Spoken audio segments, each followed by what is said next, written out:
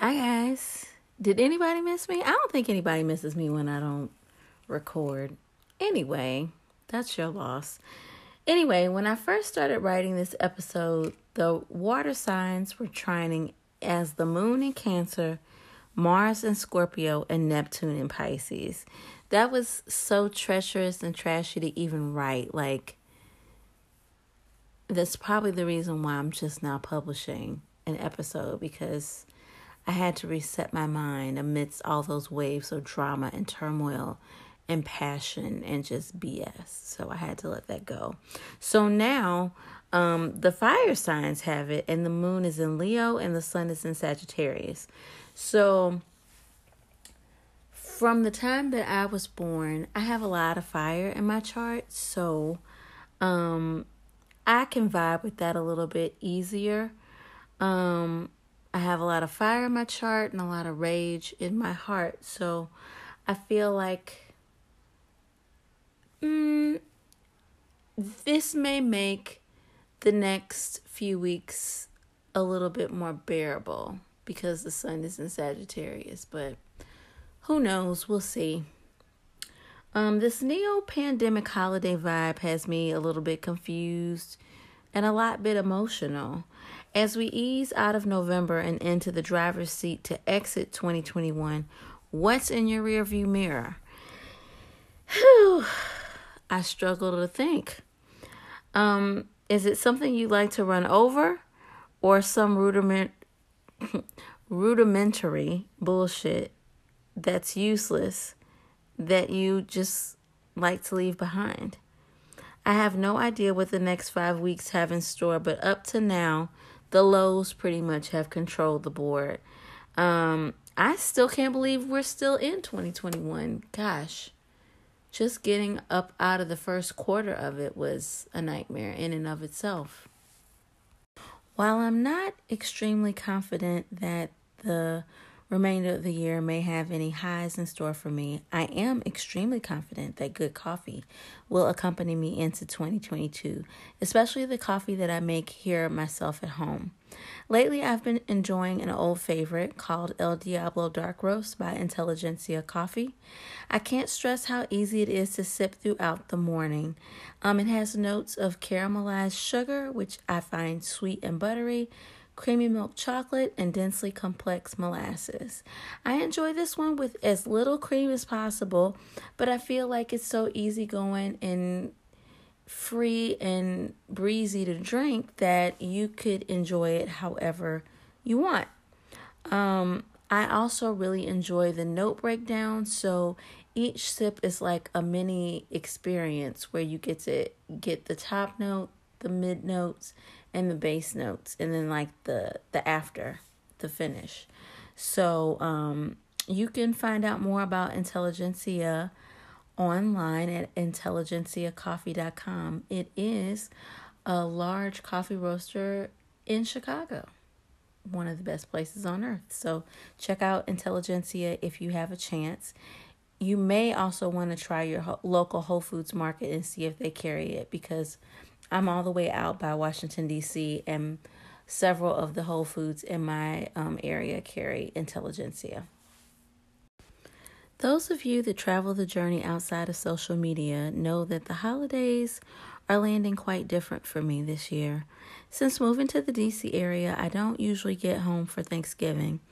I like to take a long holiday to go home over Christmas. But then last year we had the pandemic, and that threw a wrench in the operation.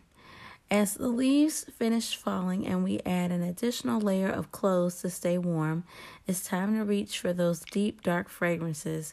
And for me, that means patchouli, sandalwood, vanilla, and most importantly, benzoin. Pep from the Sentinel on YouTube touched on benzoin briefly last week while he broke down Coromandel by Chanel. Sometimes benzoin wears inky and dark, almost camphorous on my skin. Other times it's thick and sticky, the perfect complement to labdanum or olibanum, amber notes. I just really have been enjoying benzoin right about now. Coral Mandel by Chanel would be on my top 12 list for sure. I know Fragrantica has tons of notes listed, but when I wear Coral Mandel by Chanel, I really only get three things. I get patchouli, I get frankincense, and I get benzoin. It's very basic to me, but it's that simplicity that keeps me reaching for it. Once it dries down, it sits elegantly on my skin in a way no other fragrance does. I'm quite taken with it, and this is the second year that it will be in my top 12, but I really, really just enjoy it. I feel like each aspect of the fragrance, so the patchouli, the frankincense, and the benzoin, all kind of work together to soften each other out. Like, this isn't like a benchmark patchouli fragrance at all. It isn't a benchmark incense fragrance either, or a benchmark benzoin, but I like the benzoin in this one in particular. It is what I enjoy most about wearing Coral Mandel. So I was quite tickled when Pep brought that to the forefront when he was discussing it on his comparison post of Coral Mandel and Musk Kubla Khan, I believe. So check him out if you get a chance. And that was Coral Mandel by Chanel. Grand Soir by Maison Francis Kurkdjian is like a benzoin balm on my skin as well. Almost on the verge of being cloying, but once it dries down, we can get there. It's so sweet, so smooth, so resinous. It also has notes of amber, labdanum, vanilla, and tonka in addition to the benzoin. I feel very beautiful, sexy, empowered, and exquisite when I wear this. Most of the time I feel like whatever I'm wearing or whatever I'm doing doesn't serve this fragrance or do it justice, but this is a very glamorous, vanillic, resinous fragrance that even if you don't like it, you should at least try it. I would be curious to know what it does on your skin, but this past year in 2021 in February, I wore it on my birthday, so that should tell you just how special I think this fragrance is. But that one is called Grand Soir, and it's by Francis Kurkdjian. You may be surprised to learn that Gold by Commodity is my benchmark benzoin fragrance because, for one, I'm not going to buy Benjoin Bohème by Diptyque. That one is also marvelous and exquisite and divine. But yeah, I'm not buying that. So, Gold by Commodity is a sweet, slick, boozy benzoin because it's got juniper berries in the top of it. I wore it earlier this week, and I have to say, I'd put this as, like I said, my number one benchmark benzoin fragrance. It's so soft and sweet, kind of like being in high school and making out and having somebody kiss down your neck. Like, it's sweet and soft like that. It's very innocent, and there's nothing dark about it, which is probably why it's called Gold. It's very shining and bright, illuminated. It's just a very easy scent to wear. So even after they brought out several versions of Gold, like Gold Minus, and Gold Plus, I still just reach for Gold most often than not. So it's called Gold, and it's by Commodity Fragrances. The only scent on this list that I feel that could give Coral Mandel a run for its money is Prada Amber Parfum. It has notes of bergamot, bitter orange, mandarin, mimosa, rose, patchouli, tonka, vanilla, benzoin, and sandalwood. So benzoin is not at the forefront of the fragrance. I don't think that benzoin is at the forefront of most of these fragrances except for maybe Gold and Benjoin Bohème. But Coral Mandel and Prada Amber were two of my three picks for Kamala Harris to wear on the crisp morning of January the 20th when she was sworn in as VP. Prada Amber is for a quintessential lady, I feel like. It's a great cold weather fragrance. There's no way that I would pull this out in the heat and the swampiness of Washington, D.C. This lady would have manners. This lady crosses her legs at the ankles, folds her hands demurely in her lap. It never fails to warm me up. So, like I said, benzoin is not the main focus of the fragrance, but it definitely gets the ball rolling and gives Prada Amber just a redolent quality where it just lasts and lasts and lasts on your skin. But I love all parts of Prada Amber, so I'm going to be spraying it throughout the day so I can keep reliving the opening. Love it. Prada Amber Pour Femme. Similar to last week, this week I really enjoy painting my nails the color Chemistry by Olive and June. Chemistry takes that perfect brownish bisque-like color that's similar to CHM, but it's opaque. It's not sheer like CHM is. As I've said before, I've really been surprised how much I enjoy the soft, light, opaque colors on my drab brown skin because I need a tan. I need a spa treatment. I need something. My skin is just looking just as tired as I am. But anyway, I've struggled to find a color to paint my nails this week, but I keep looking for OMG, which is a perfect satiny navy color from Olive and June's Winter 2020 collection. I'm also pressed to paint my nails in the color Bowery by Cirque Colors. Cirque Colors is a brand straight out of Brooklyn with a panache for trendy palettes and nail sets.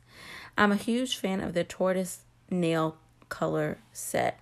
It took a few times for me to master the skill of trying to layer these wet polishes to create that transparent yet opaque look of tortoiseshell like my glasses. But once I got it, it looks really good. So if you're in search of something that's a little bit different, off the beaten path, and made in the U.S. in New York on the East Coast, try Cirque Colors. Their website is cirquecolors.com. So the color I'm most pressed to paint from Cirque is called Bowery.